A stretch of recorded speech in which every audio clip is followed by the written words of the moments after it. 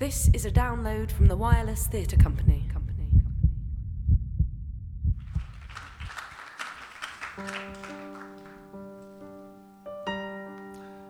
Welcome.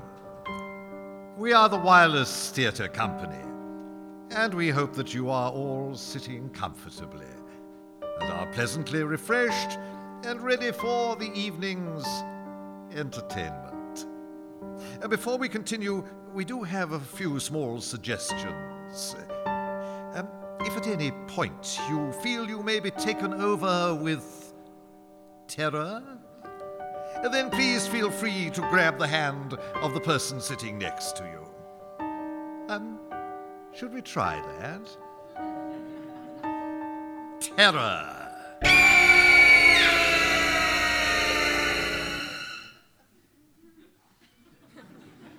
Well done. Also, if anybody is scared of the dark, then be warned. Blackness awaits you during this next experience. So what are we dealing with here? Stories, of course, nothing but tall tales. And the inspiration for this evening's yarn comes from one of the greatest of all writers of horror, terror, gruesome and macabre tales, Edgar Allan Poe.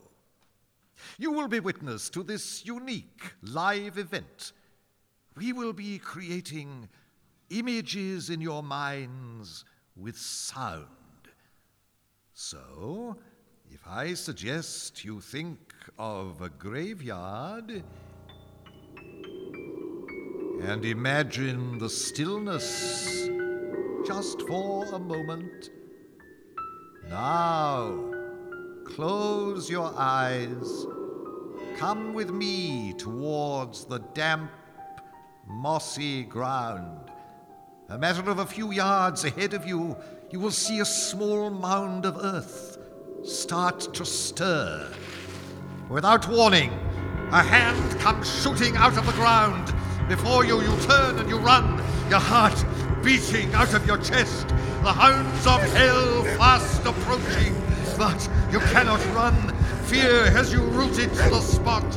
The head of a rotting corpse is thrust from the earth, emitting a blood-curdling scream. Well, if I were to tell you that this is all in your mind, now you can sit back while we tell you the story of Stotterston Hall.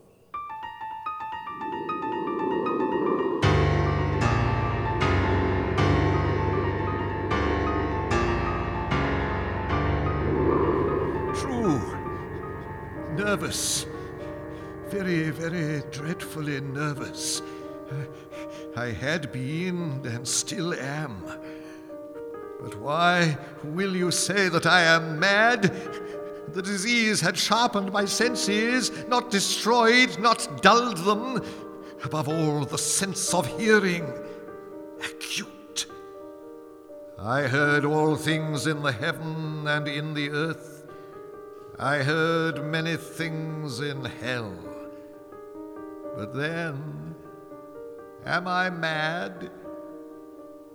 Hearken and observe how healthily, how calmly I can tell you the whole story. Welcome to Stotterston Hall, a sprawling but crumbling country manor in the heart of a dense forest in Old England. The hall belongs to Mr. Eastman Grimm, a once powerful man nearing the end of his years.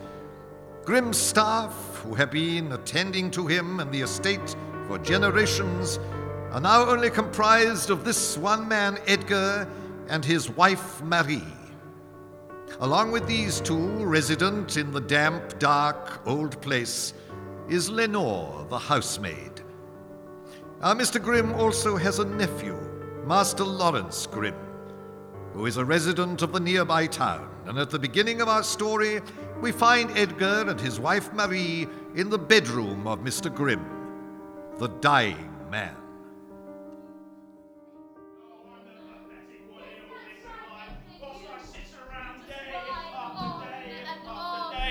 listen to you, girl. I am on. simply stating a fact, Marie. The cat must go. That isn't a fact, it's a request, and one I shall roundly deny you. Deny me, eh? Along with my own life, a sense of dignity, and the comfort of a warm marriage bed every once in a while. You fawn over it tirelessly, Marie, and it's purring, for God's sake. Of course she purrs, you ridiculous man, she's a cat! If I'd wanted the company of a gigantic vibrating sack of hair, I would have let your sister move in. Bernice serves a purpose. She gets rid of the rodents. Believe me, darling Marie, the rats all left this sinking ship a long time ago, soon to be followed by Mr. Grimm, and then what? Oblivion. Small wonder the old man's illness shows no sign of tiring. So cold in here. My darling, I'd have thought you'd be used to the cold with your frozen heart and loins. I'm surprised I managed to maintain my frozen heart in the face of your constant hot air, Edgar.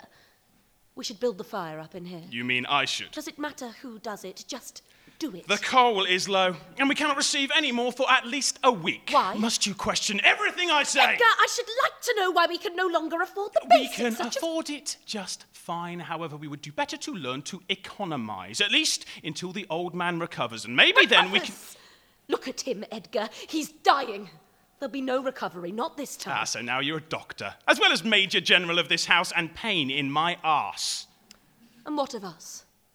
If he dies, where do we go? Go?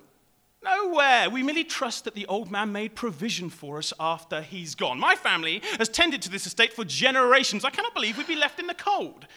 Well, as long as that awful nephew doesn't interfere, you remember him. Of course I remember him. Yes. Oh, I especially like to watch you during his visits, fussing and swooning around him like a girl of 16. You preen for him more than that disgusting cat you fawn More over. hot air, Edgar, but none of it solving our problem.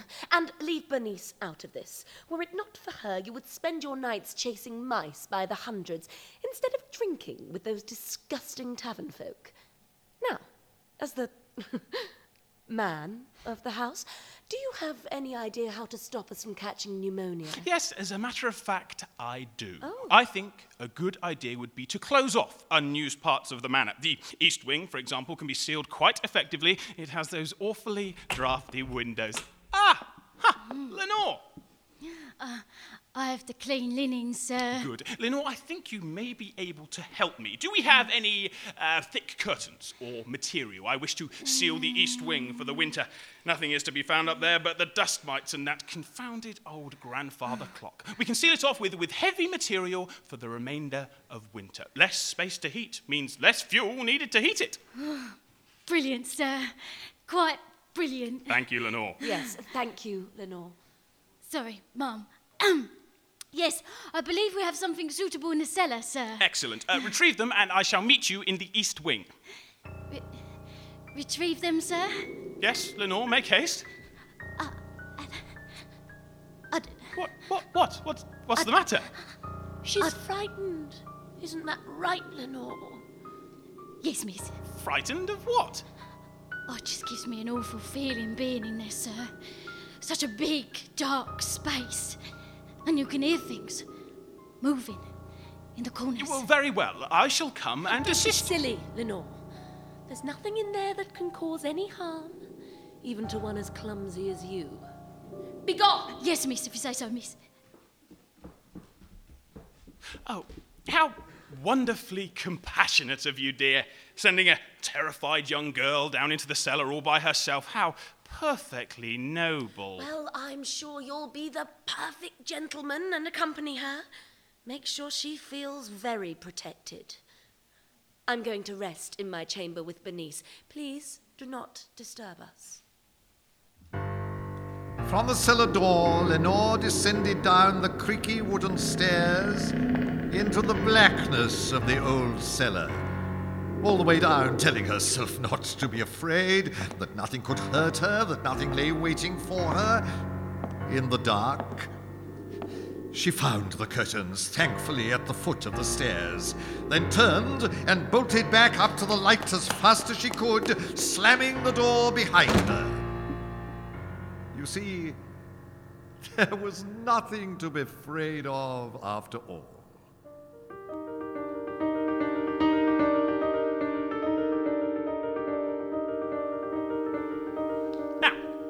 Lenore, if we start by sealing the shutters in the rooms, then we can hang those curtains over the entrance to the doorway. Lenore, what are you staring at that for? It's, that grandfather clock, sir. Hate it? Whatever for? Gives me an awful feeling, sir. Like it's trying to eat me. But you think the clock may be trying to eat you? Suck me into its big gears, sir. Is it true, sir? Is what's true, Lenore? What they say about the clock? In town? I overhear from time to time in Quiggins, the butcher's, when I'm picking up the chops, that the story behind the clock is one of heartbreaking misery and despair. Mrs. Malaprop said, sir. Mrs. Malaprop? Yes, The sir. same Mrs. Malaprop who, rumour has it, sleeps with her German Shepherd. I know she's an onion, sir, but she Lenore, said... you're shaking. What did she say? that it stopped working the very second Mrs. Grimm took her last breath. Yeah, I doubt that very much. Unless Mr. Grimm was so upset about her parting so young that he went and stopped it himself. Was he? Were they in love, sir? Yeah, I believe so. Although I was very young and had neither the time nor the inclination to raise the matter once she'd been buried. Well, I feel safe with you nearby, sir. Good girl, Lenore. Enough of this. Anyway, this way, Lenore. Let's start with the windows in here. Is it locked? Yes. Come to me, Lenore. Oh, how I've missed you in my arms. How I long to spend more than fleeting moments kissing your soft, full lips, Lenore. I long for you too, Edgar. In my cold, lonely bed at night. I wish you would come to me just once in the cold of light and lie with me. Yeah, I would, if it weren't for Marie and the fact that she sleeps with one eye open. Oh. Promise me, Edgar. Promise me that one day soon we will be together. Ah, yes, I promise. Just move that to one side a little bit, would you, Lenore? Oh. Promise me, Edgar, that we can sniff daffodils in the moonlight while playing poo sticks over Bayton Bridge. What? Promise me, Edgar. Ah, yes, I promise. Just move that down a little bit, would you, Lenore? One day soon we will be together. Yes, together, side by side. It's what I live for. When will you tell that horrid wife of yours? She picks on me. Lots. Why have you stopped? Promise me, Edgar. When will you tell her? Yeah, I have a plan. Goody. Just need to pick the right moment for the big reveal. Oh, Edgar. Oh, Lenore. A fierce winter raged on around the grounds of Stotterston Hall. Mr. Grimm in his bed drifted in and out of consciousness, sometimes appearing so weak that the priest would be summoned. But other times he would be found sat up, coherent, demanding things to be fetched and carried for him. It really was the strangest illness to behold. On one of the worst days his health had displayed, as well as one of the bleakest days Edgar had ever witnessed, Mr. Grimm's nephew, Master Lawrence Grimm, arrived at Stotterston Hall. Ah, Edgar, how are you? It's a tragic winter, Lawrence. The worst I've seen. It takes its toll on an old building such as this. Do you refer to the bricks and mortar? Or your aging bones, Edgar? Oh, come now, Lawrence. There are merely months between us. I know, Edgar, but you wear them so well. Plain for all to see. But enough of the pleasantries. I come because I have some news. Good news. Good news merely requires a telegram. When a personal visit is required, the news is always bad. Ask any officer of the peace. A simple good or bad would have sufficed. Obviously, you yearn to show off the fruits of your expansive education. Or is that just expensive? One cannot put a price on one's education, Edgar. Yeah, you say that, however, I got mine free. I simply read the books in your uncle's library. Good for you. Unlike the news, which is bad. For you, that is. With every day, my uncle grows closer to death. I have quietly resigned myself to losing him, although not without much regret. For he has been a shining example of manhood for me to follow. Yeah, funny, he hated you. I suppose that matters not. The old man decreed long ago that the estate should remain wholly within the family, and having no son to pass it on to, it shall come to me. And I have decided that I will be pursuing a buyer as soon as the deeds are passed over. And before the ink has even dried, I would imagine. Do you know how long my family has tended to this? Spare me the lecture of the history of Stotton's Den Hall, Edgar. I have not the time nor the stomach for it. I would say the least you could do is thank me and be about your day. Thank you. And why would I do that, Lawrence? I came here today to give you this information so that you would have the maximum amount of time to prepare for your future away from here. That was a courtesy I did for you. What rubbish, Lawrence. You came here because you wanted the satisfaction of telling me yourself to aid your feeling of petty victory. And all because you know the old man was fond of me and not of you. Clearly. That's why you're being thrown out. Ah, Marie. Dearest Marie, how are you today? In excellent spirits, Master Grimm. I've told you before, Marie. Call me Lawrence. But that seems so informal for a man of your standing. You could always call him Buggerface. That settles it. Please excuse my husband. He loses himself from time to time. Unfortunately, he always manages to find a way back. Could I interest you in a drink of some kind? Edgar, you have a wonderful bottle of Romany Conti Montrachet 1937 just sitting in the cellar. Oh, the vineyards of France. Indeed. Why not, Edgar? Oh, yes. And when you've let him drink it, why not take the stem from the glass and have him stab me in the crotch with it as well? Here, I'll draw a target so he'll know where to aim. God forbid you could tell him. Thank you, Marie, but I do have to be going. Another time. Of course. Au revoir, Laurence. Au revoir, Marie. Goodbye, Marie. Well, my business here is done, and I've said my piece. Good day, Edgar. Lawrence. Yes, Edgar? Reconsider. Please, this place is all I have. All you had, Edgar. It's a strange thing that a man so composed in himself, when faced with a situation requiring nerves to be solid, will try to find them in the form of a liquid. The local tavern was warm, and Edgar, though having no real friends, could find within its associations some comfort in anonymity. After drinking his fill of courage, Edgar made his way back to the estate. All I had razed this place to the ground, and none shall have it, not even you, Lawrence. His intentions were not clear even to him. Fantasies played around the edge of his sanity. And in the darkness of the kitchen, Edgar found a bottle of whiskey and the resolve to take his darkest fantasies to a place he never knew existed within him. The thanks I get. My family. Generations, you haggard old wolf. In the dead of night, Edgar, drunk, made his way to the old man's door. He slowly opened it to find him sleeping in his familiar way. Edgar closed the door, turning his back on the wheezing Grimm for a moment.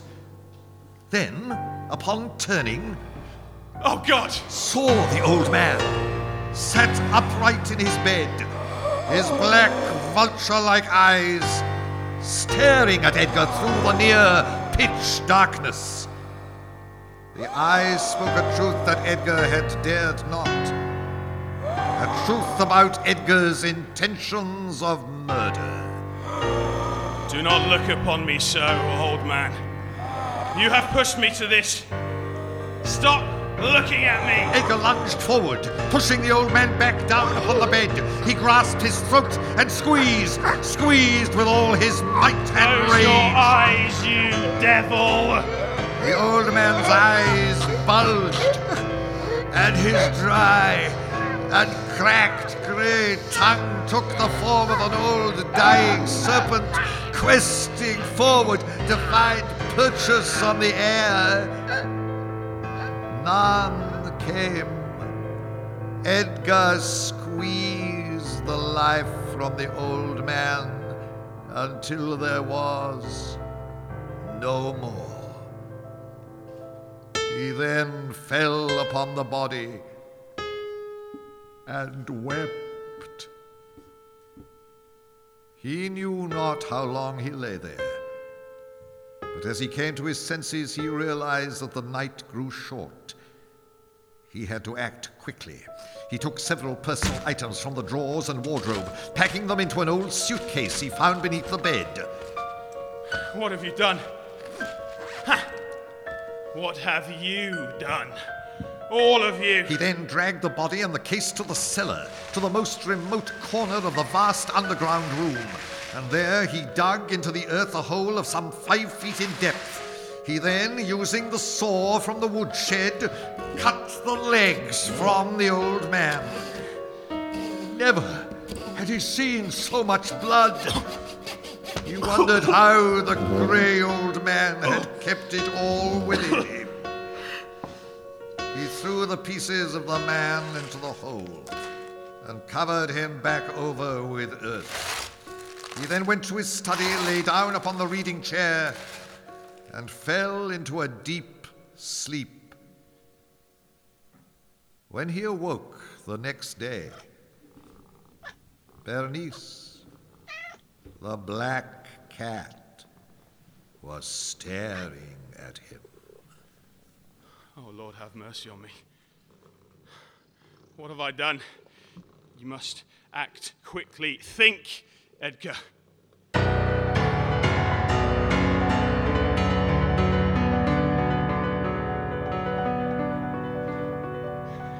Listen to me, Lenore. You must think, and think very carefully. Did Mr. Grimm say anything to you last night when you finished feeding him? Not a word. Although, no. Although, what? Spit it out, Lenore. It may be of great importance. Well, when I was wiping his chin after feeding him the last of his broth, he said something. Well, what did he say? Well, I don't know. It was more like a mumble, really. Could have just been a bit of trap wind for all I know. Well, could you make the noise that he made? Well, I could try.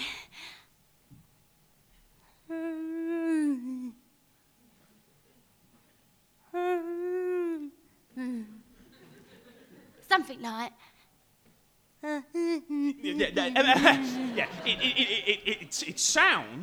It sounds like thank you. Wouldn't you agree? Well, I don't think... I'm not asking you to think, Lenore. I'm asking whether or not you believe Mr. Grimm may have said thank you to you last night when you finished feeding him. Well, he may have. Right. So, was there anything else? Anything at all? Or what about the surroundings? Well, all seemed normal, really. Blankets folded, old man in bed, fire blazing. Aha! You say the fire was blazing, Lenore. Well, it was. Now, earlier you said that you were downstairs preparing dinner for the old man before you took it upstairs to him. Now, I'd imagine for a period of about 2 hours at least. Well, it was Scotch broth. So he must have stoked his own fire while you were downstairs. The wily old fox. Anything else? No. Are you sure? Yes. Are you positive? Well, I think so, sir. What about in the next room? Oh, yes. Oh, I almost forgot. It's a little bit embarrassing, though. He'd left a little present in the bedpan. A little present. Oh, so how was that in its form? Normal, I suppose. A healthy one. If you like, sir. Shit's a shit, though, isn't it? Edgar? Lenore? What on earth is all the commotion? Oh, Mum, it's a mystery. Edgar? Calm yourself, Lenore. Marie, I think you'd better sit down. Why? What's going on? Edgar, you're frightening me. Read this. I've decided to get some air. This disease that is eating me perpetuates itself in my stuffy bedchamber. With fresh air comes fresh ability to heal oneself.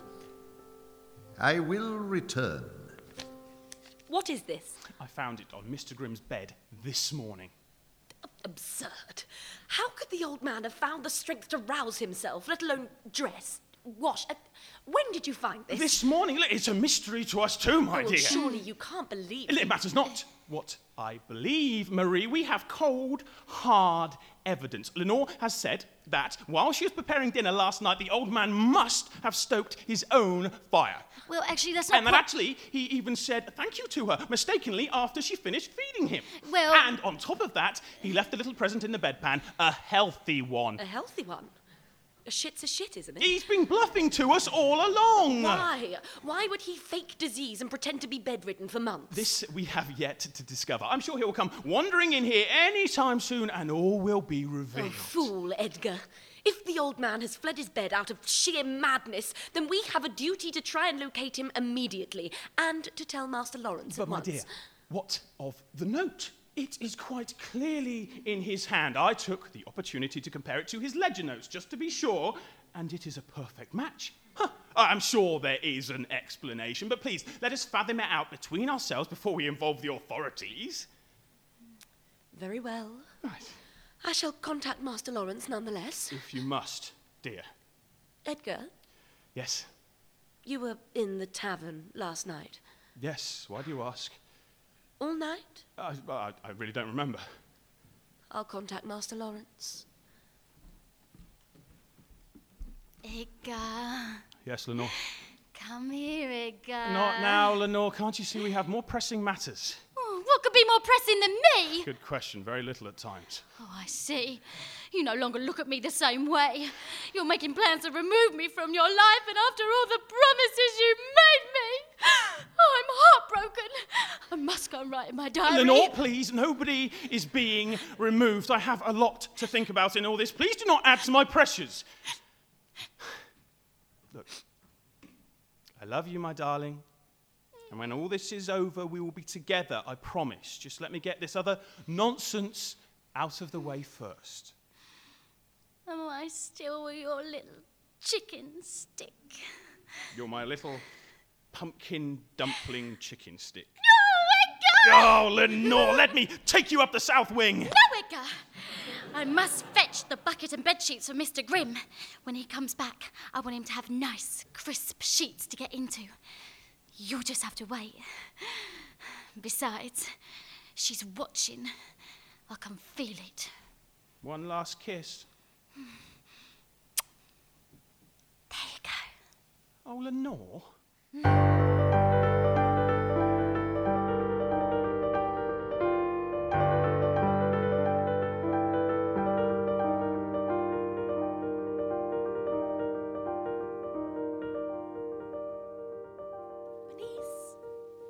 Bernice! Ah, Lenore, have you seen Bernice? No, Mum. What are you carrying? It's my mop and bucket, miss. Mind yourself, the water's dirty from scrubbing the outhouse. Come here, Lenore. Let me look at you.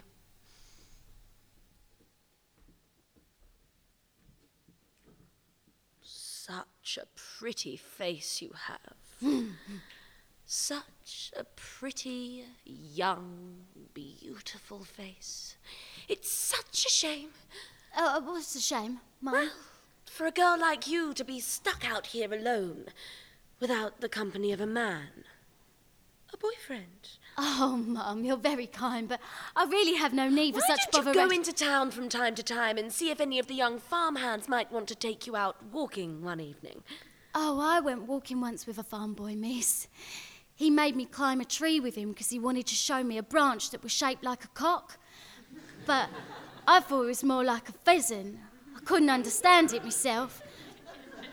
And then I got stuck and he left me there.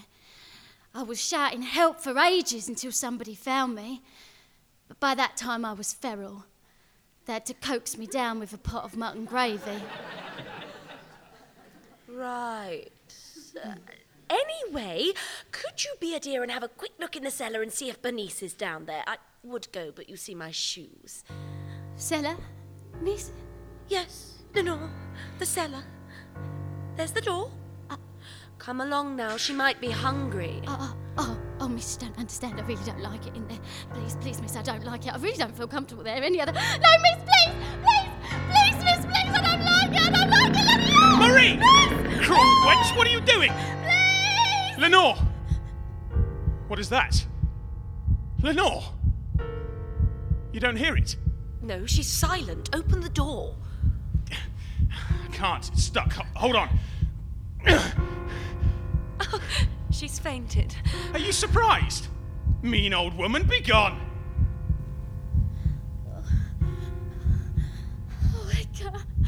Oh, I'm so frightened. Oh, hold me, Edgar. Can you feel my heart beating, Edgar? Yes. Yes, I can. There is, of course, no smoke without fire.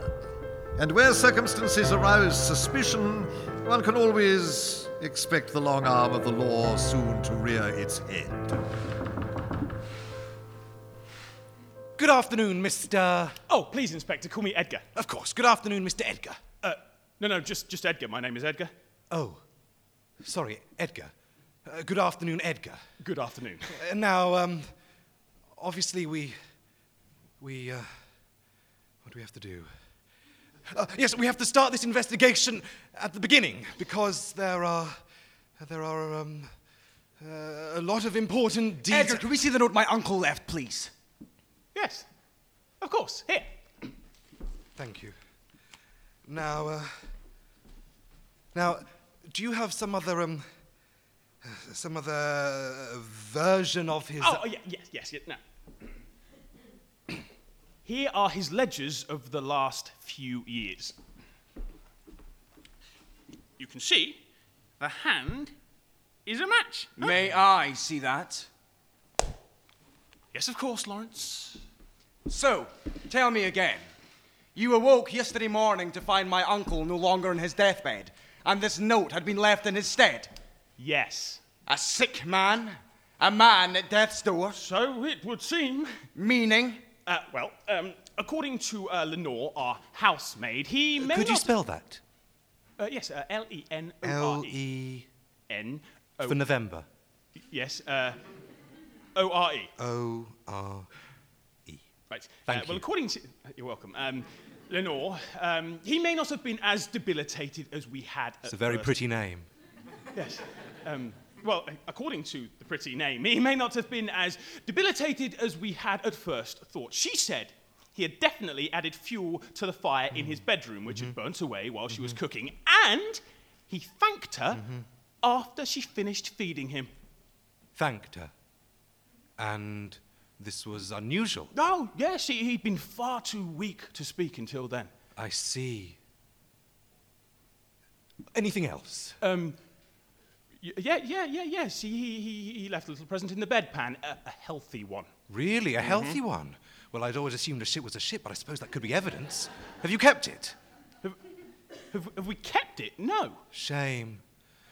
Well, it all looks like he may have moved his own accord then. This is ridiculous! Well, yes, I feel that he may have been perking up a little bit, but not wanting us to know he'd remained in a vision of ill health. And then he thanked Lenore by, by mistake. Thanked her by mistake, then delivered a healthy movement and ran off into the night. To do what? Thanked her by mistake. He was a very well-mannered fellow, your uncle, but you'd have known that had you spent more than 5 minutes in his company, Lawrence. Inspector King, it is my belief that this man has done some grave harm to my uncle.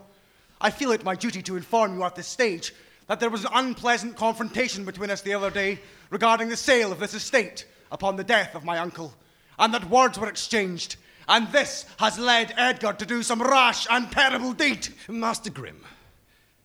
Master Grimm? Yes, Master Grimm. Surely the hastening of the sale through the ending of your uncle's life would be motive for you, having so much to gain from it. After all, why would Edgar end the very life that was keeping him in his home? Yes. Why would I end the very life that was keeping me in my home? Where were you the other night, Lawrence? Please, Edgar. Allow me to conduct my own inquiries, then we can get to the bottom of this matter as quickly as possible. Master Grimm. Yes, Master Grimm. Where were you the other night? I was at home, alone. Very well. I see no reason to believe anything other than what this note tells us. The old man, deliriously or mischievously, left the house for reasons that he alone knows. We must wait another day, at least, before we can consider him missing. Now, I would like to conduct a brief search of the grounds for my own satisfaction. Edgar, would you accompany me so that I may use your knowledge of the surrounding landscape to gain an idea of possible routes of escape? Of course, Inspector. Thank Just this way. Ah, Marie, do mind my wife. If you get too close, you may get sucked into a vortex of misery. Hello, dear. I'm just accompanying the inspector around the grounds. Very well. If you could find it within yourself to disappear as well, I would be enormously grateful. Good afternoon, Marie. Lawrence.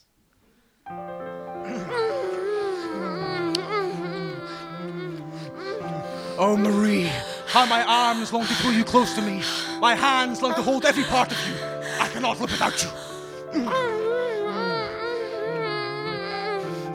Oh, Lawrence. Please continue. No cage, be it made from wood, steel, or stone, could keep my love for you for long. If I could power an airplane with my love, it would fly from Dover to Calais. Oh, Lawrence, when shall we be together? Soon, my love. As soon as I take possession of the estate, I shall sell it, and we shall move away to London. Away to London, Lawrence? Yes, Marie, to London, where we shall dine amongst the finest in society. Oh, where shall we live, Lawrence? Whatever you wish, my love. What about Charing Cross? Or Regent's Park? Oh, Regent's Park. I like the sound of that name. So regal. You shall be my queen, Marie. Oh, Lawrence, take me here. Take me now.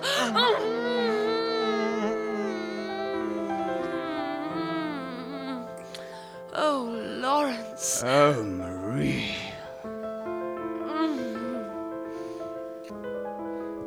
When Edgar was a young boy, he cut a pigeon's head off with a shovel. Now, you may believe that he did this out of spite, or worse, some kind of sinister thirst for murder, but he did not. He found the bird in some distress within the grounds of the estate. A car had struck the bird and broken its neck, and the bird lay on the ground, half paralyzed, short of breath, and very much dying. So Edgar took the shovel and brought a fatal blow down on the bird's neck, decapitating it. And at the moment of death, the bird's eye opened wide and seemed to stare into Edgar's soul. He ran away in tears, hiding in his room for hours, before his dear old mother was able to explain that he had done the right thing, and that she was proud of him. You see, Edgar was naturally kind and gentle. But as our tale attests, even the best of us have dark places in our souls, capable of feeling the most wicked deeds. Deep in the cellar, Edgar sat beside the mound of earth he had made and wept. How could I have done such a wretched thing to you, my master? You were, in fact, a very good man. I would like to think that you had been in some terrible pain which I released you from. I would like to believe that, yes. I would also hope that this terrible act did not condemn me to an eternity in hell, for I should very much like to sit beside you in heaven, sir. But, alas, I fear my destiny has more twists to endure before I meet my judgment. Lenore! What have you done? What have you done? You've killed him. You've killed Master Grimm! Lenore, I can explain. Please stop screaming. Yes, I did kill the old man, but you don't understand. Please listen to my explanation. I killed him because he wouldn't stop looking at me. No, that's not right. It was because I was drunk. Yes, look, I've never killed anyone before. I am not a murderer. Why do you look at me like that? Am I not your little sugar dumpling anymore? Edgar, panicking, reaches for the shovel he used to dig the grave for the old man. Lenore, you must stop screaming! He swings it blindly at Lenore, catching her throat perfectly. Her eyes explode with surprise. Her screams become watery gurgles as blood fills her lungs. She gags, clutching at her throat. Lord, why did you come down here? Edgar brings the shovel up high and delivers a sickening blow down onto her skull. the edge of the shovel slicing her face in two.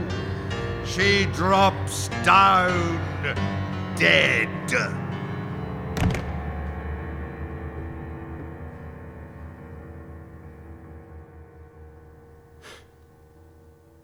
Why, Lenore? Why did you have to follow me? Lenore, you must never speak of this again. You must be silent. Here are the curtains which you helped me to hang, and there, the room where we made love so many times. You will be silent, Lenore. Edgar stops before the magnificent grandfather clock in the East Wing. He pushes Lenore's broken body inside the huge cabinet of gears and pulleys and closes the door. He collapses, exhausted.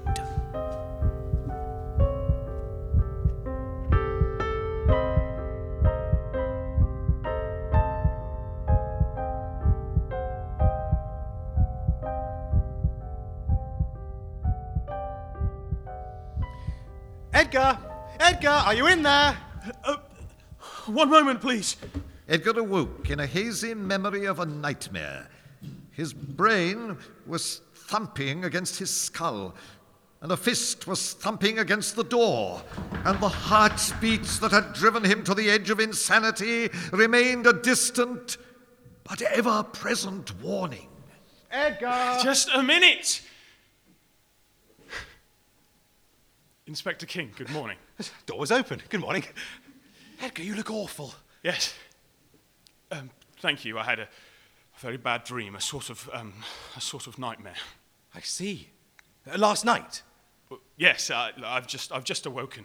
Oh, it maybe that goes somewhere to explaining it then. Explaining what? A courier was passing by the estate on his way into town last night. Reported hearing some terrible screams. Female. Really? Oh, did you hear anything last night? No. Last night I was in the East Wing, which I've sectioned off with heavy blankets to prevent loss of heat during the winter. It could be that if there were screams, I may not have heard them. I see. Do you know where your maid, Lenore, is? Yeah, I'm sure she's around here somewhere. Or she may have gone on an errand for my wife. I see. Would you mind if I took a look up there? Yes, of course. It's just this way. Thank you.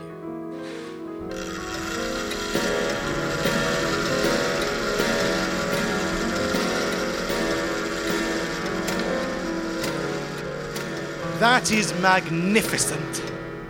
I'm sorry? This clock. It's certainly the largest I've ever seen. Yes. Edgar? It's been here for... Edgar, are you? No. What's wrong? The pendulum, it's swinging. Would you like some water? This clock hasn't worked for as long as... Edgar, I must now consider Mr. Grimm as a missing person. And we need to find Lenore to rule out any foul play, either on her part or worse, befalling her. You understand? Yes, of course. Good. Now, in the meantime, I suggest you and your wife are extra vigilant. My wife? Of course, my wife. Have you spoken to her? I spoke with her this morning. Yes, she claims to have heard nothing. Good. Oh, that's really very good. Although what, Edgar? Nothing. No, really, nothing at all. Edgar? Please, see yourself out, Inspector. I really must speak with my wife.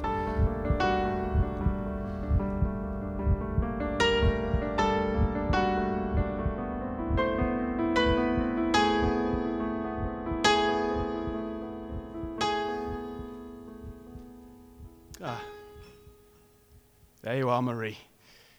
And with Bernice, how perfect. Hello, Edgar. Hello, darling.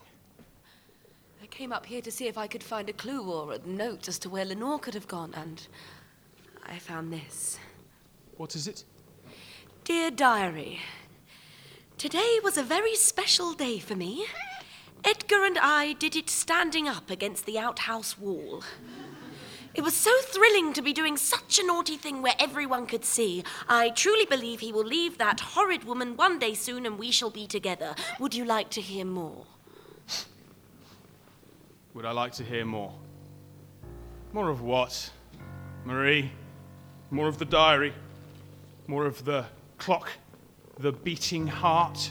More of the wind? Of the creaks and groans of this merry hell I have come to exist within? Oh, it's all about you, isn't it, Edgar? Ah! I knew you were pathetic, but seducing the maid. To be honest, I didn't think you had it in you. Where were you last night, Marie? I was in my room. Why? A courier passed by and reported hearing screams coming from within, yet you have said not a word. Did you hear nothing? Screams? It was probably that silly little whore being frightened by a mouse. I was asleep. Surely if screams could be heard from the road, you would have been roused from your sleep, would you not? Where is Lenore, Edgar? Where were you, dear? Fine. If you must know, I was out. Out? Where? None of your business, Who were you with, darling. Marie? Fine. I was with another man. A real man. One who loves me and wants me and makes me feel special. Who were you with? I was with Lawrence! That's right. Lawrence. He loves me. And as soon as this place is sold, we are away to London, and I will never have to look upon your wretched features again. Does it hurt, Edgar? I hope so. Now you can remain with Lenore in this decaying village, and I hope you are both as happy as we shall be, although I doubt it. She's dead. What? Lenore. She's dead. I killed her. I cut off her head with a shovel, and I hacked off her limbs and hid them inside the old grandfather clock. Murderer. You killed the old man as well, didn't you? Very good, Marie. His eye. His disgusting vulture's eye staring at me. I killed him. I held his throat until he breathed no more. And the note? How did you forge the note? Forge? But there was no need.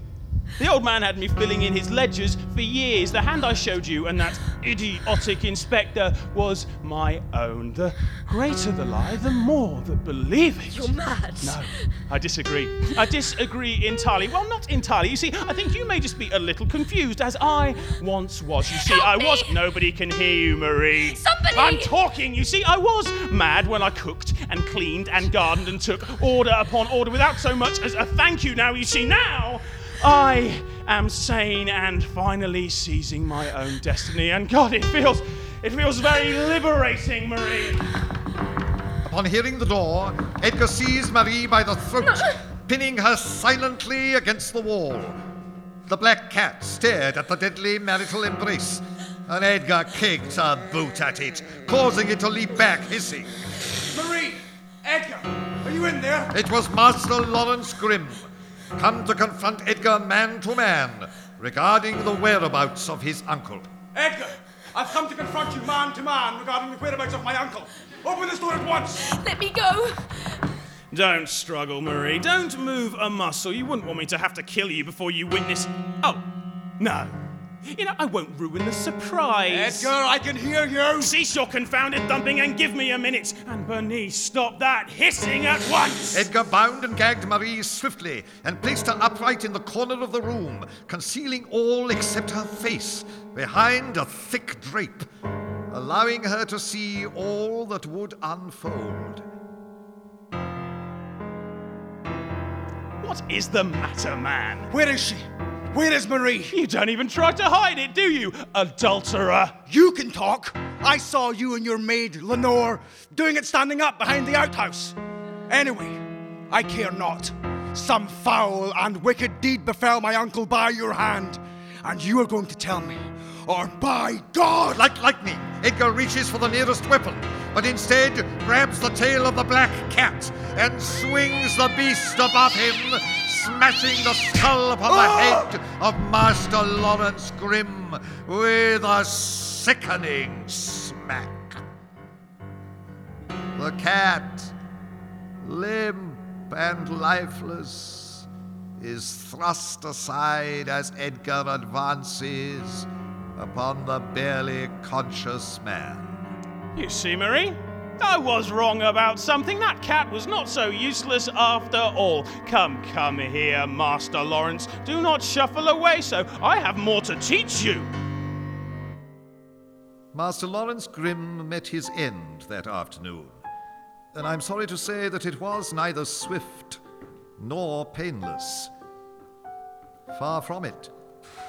I cannot bring myself to relate the details to you here in this room, but I can tell you that it involved the leg of a stool and a length of rusty chain. When Marie comes round, she still cannot move, but her bindings feel so much more solid. She cannot move a single muscle, nor see the slightest bit of light. Suddenly, a match is struck before her face, illuminating Edgar's hideous and twisted visage, merely inches away from her. Yes, she is in the cellar. But the perspective, she cannot quite understand. Welcome back, Marie. And thank you for not screaming. At least, not yet. Edgar, where am I? What have you done? Now, my darling, time to sleep. You must be, so tired. Here, let me tuck you in, safe and warm. Edgar, what are you doing? Shh, now, my darling, shh. Nobody will ever find you in here. Edgar, please don't bury me. Edgar, please, I'm frightened. Do not fear, my darling, for here I have brought company for you. Edgar, mad, deranged, psychotic Edgar, holds up the ragged, broken body of the black cat. Its skull still wet with the blood smeared along the side of its face and matted into its fur. He thrusts the tiny, lifeless body inside the tomb he has made for Marie. A tomb inside the walls of the cellar, the very walls which hold up the great mansion. A tomb which he has excavated, then installed her inside, and then walled her up to the neck, one by one. Edgar, please don't do this. He replaces the final bricks, cutting off the oxygen to his wife, and near silencing her sobs and screams for mercy, for freedom.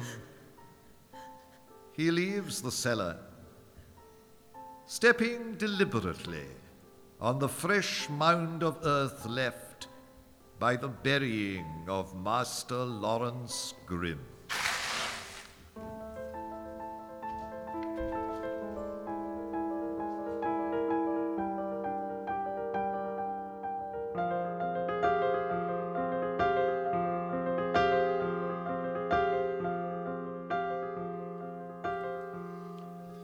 Edgar, open up. It's me, Inspector King.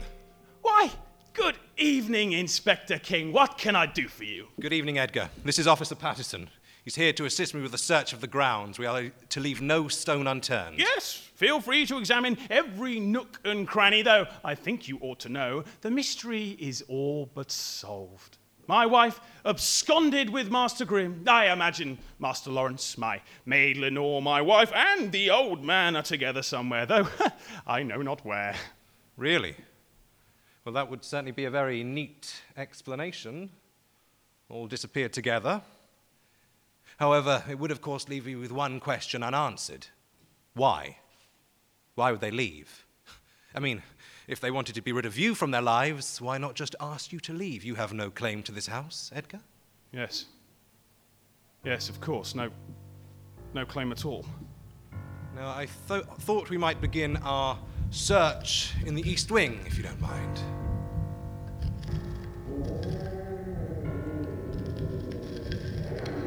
What's that noise? Pray God it cannot be. It sounds like a cat scratching at the wall. No, it's coming from Inside? No, beneath us. Edgar, is there some cellar beneath us? I know not. Surely a manor such as this would boast some vast wine cellar or grain storage beneath it. Of course. This way, gentlemen. Edgar swings the door wide, expecting to see the spectre of the old man hovering toward him from the gloom. Not even the assembled police presence could calm his nerve. It's here, Patterson, listen. There's a cat stuck inside this wall. We can hear it scratching. Help me move these bricks. Edgar stumbles backwards, the sounds pushing his mind to breaking. Patterson, there's something here. Oh, the smell. The sounds pushed onwards, pounding, pounding, pounding. Suddenly, all of the guilt, fear, anger, and pain combined in one giant release of power from Edgar. Villains, dissemble no more. It is the beating of the hideous heart. Without warning, Edgar smashed Patterson over the head with the shovel. It is the chiming of the clock, the scratching of the cat. Villains, haunt me no more. With this last, Edgar ran, pursued by Inspector King. Edgar, you should know I have a gun and will use it.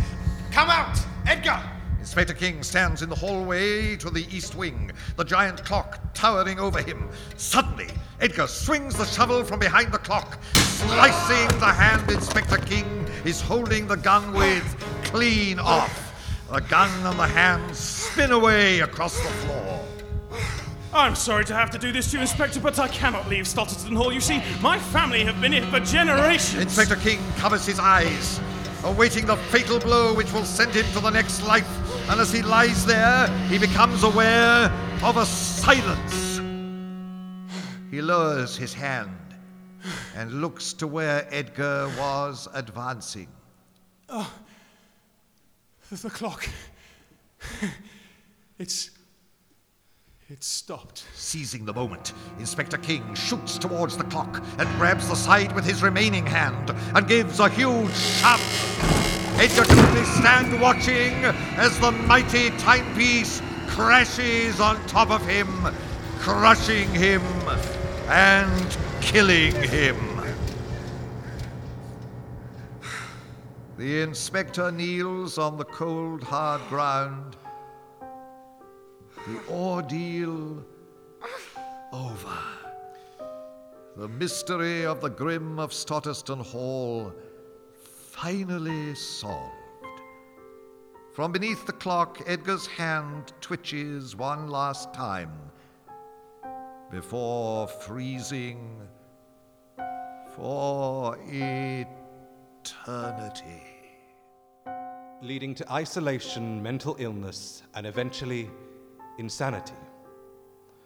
All body parts have now been recovered and given proper burial, and for now at least, the estate has been isolated from the rest of the world, at least until these atrocities have been given time to fade into myth, though how long that may take, one can only speculate.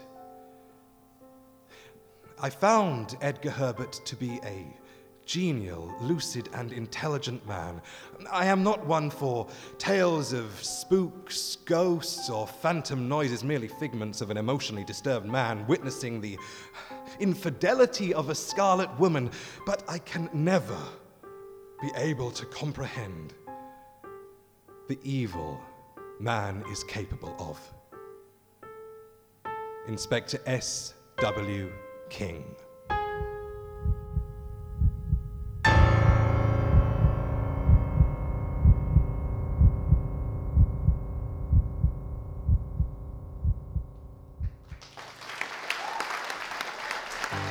Grim of Stotterston Hall was recorded in front of a live audience at Headliners Comedy Club, Chiswick. It was written and directed by Stuart Price, produced by Mariel Runacre Temple, and co-produced by Fran Kirkham.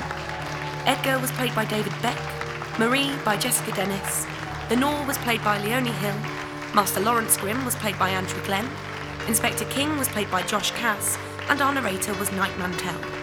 Music was written and performed by Michael Bruce, recorded and engineered by Scott Weiber and Randall Brenneman, Foley and miking by Dean Elliott, Jack Bowman and Ruben Anderson.